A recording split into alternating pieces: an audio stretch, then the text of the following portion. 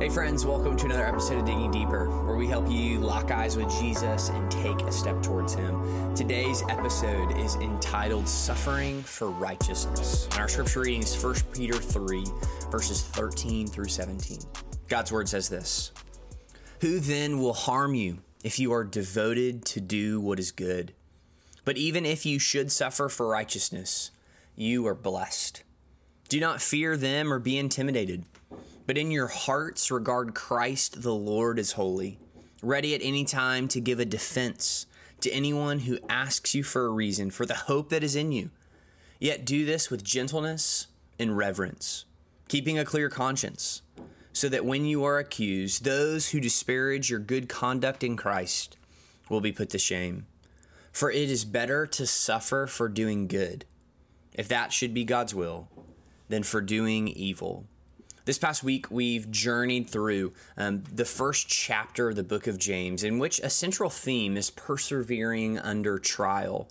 And so today, we're going to dig a little bit deeper into 1 Peter 3, 13 through 17, as it, in fact, fleshes out even more this idea of suffering for righteousness' sake.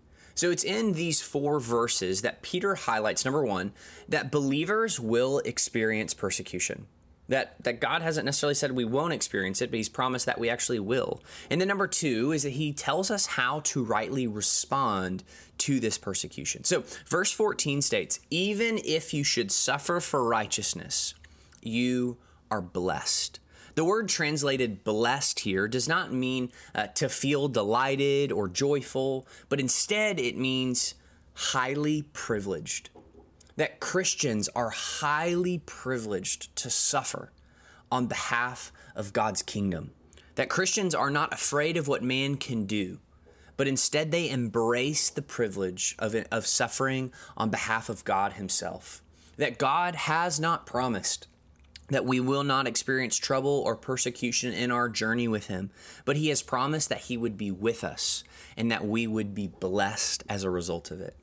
So Peter goes on to then encourage us, not only, yes, you will incur persecution, but how can you live this out? He says not to fear or be intimidated, but be ready to give a defense to anyone who asks you for a reason for the hope that is in you. The Christian does not fear man, but instead is prepared to give a reason for our hope. Prepared to give a reason for our gospel, our good news. Why are we the way that we are? This word defend here is actually where we get it's the Greek word apologia, which is where we understand apologetics, or our defense for the faith. And what we see here is that we are always prepared to give a reason for our hope. And then we want to be prepared in a world that doesn't know God in order to explain who God is and how He's changed our life. And it's important for us to see here, this next part, is that we do this not from the posture of being cultural warriors, but instead we do this from the posture of being kingdom ambassadors. That kingdom states Peter states that we give our reason, we give our defense, we give our apologetic with gentleness and reverence, keeping a clear conscience, that we do this in a way that is winsome, in a way that is kind, not in a way that is abrasive or seeking to tear down culture. We are not cultural warriors. We are kingdom ambassadors.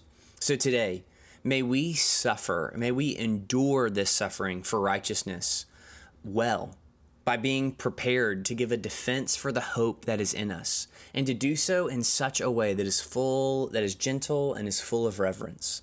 And as that last verse says, sisters and brothers, it is better to suffer for what is good than to participate in what is evil. May that be true of us today. Let's pray. Father, I thank You for Your word. I thank You that You're honest with us about suffering and persecution. And Father, may it be true of us today that we would rather, Lord, suffer for what is good than participate in what is evil. Would You, Lord, would You mark that on our hearts today? We pray this through the Son and by the Spirit. Amen.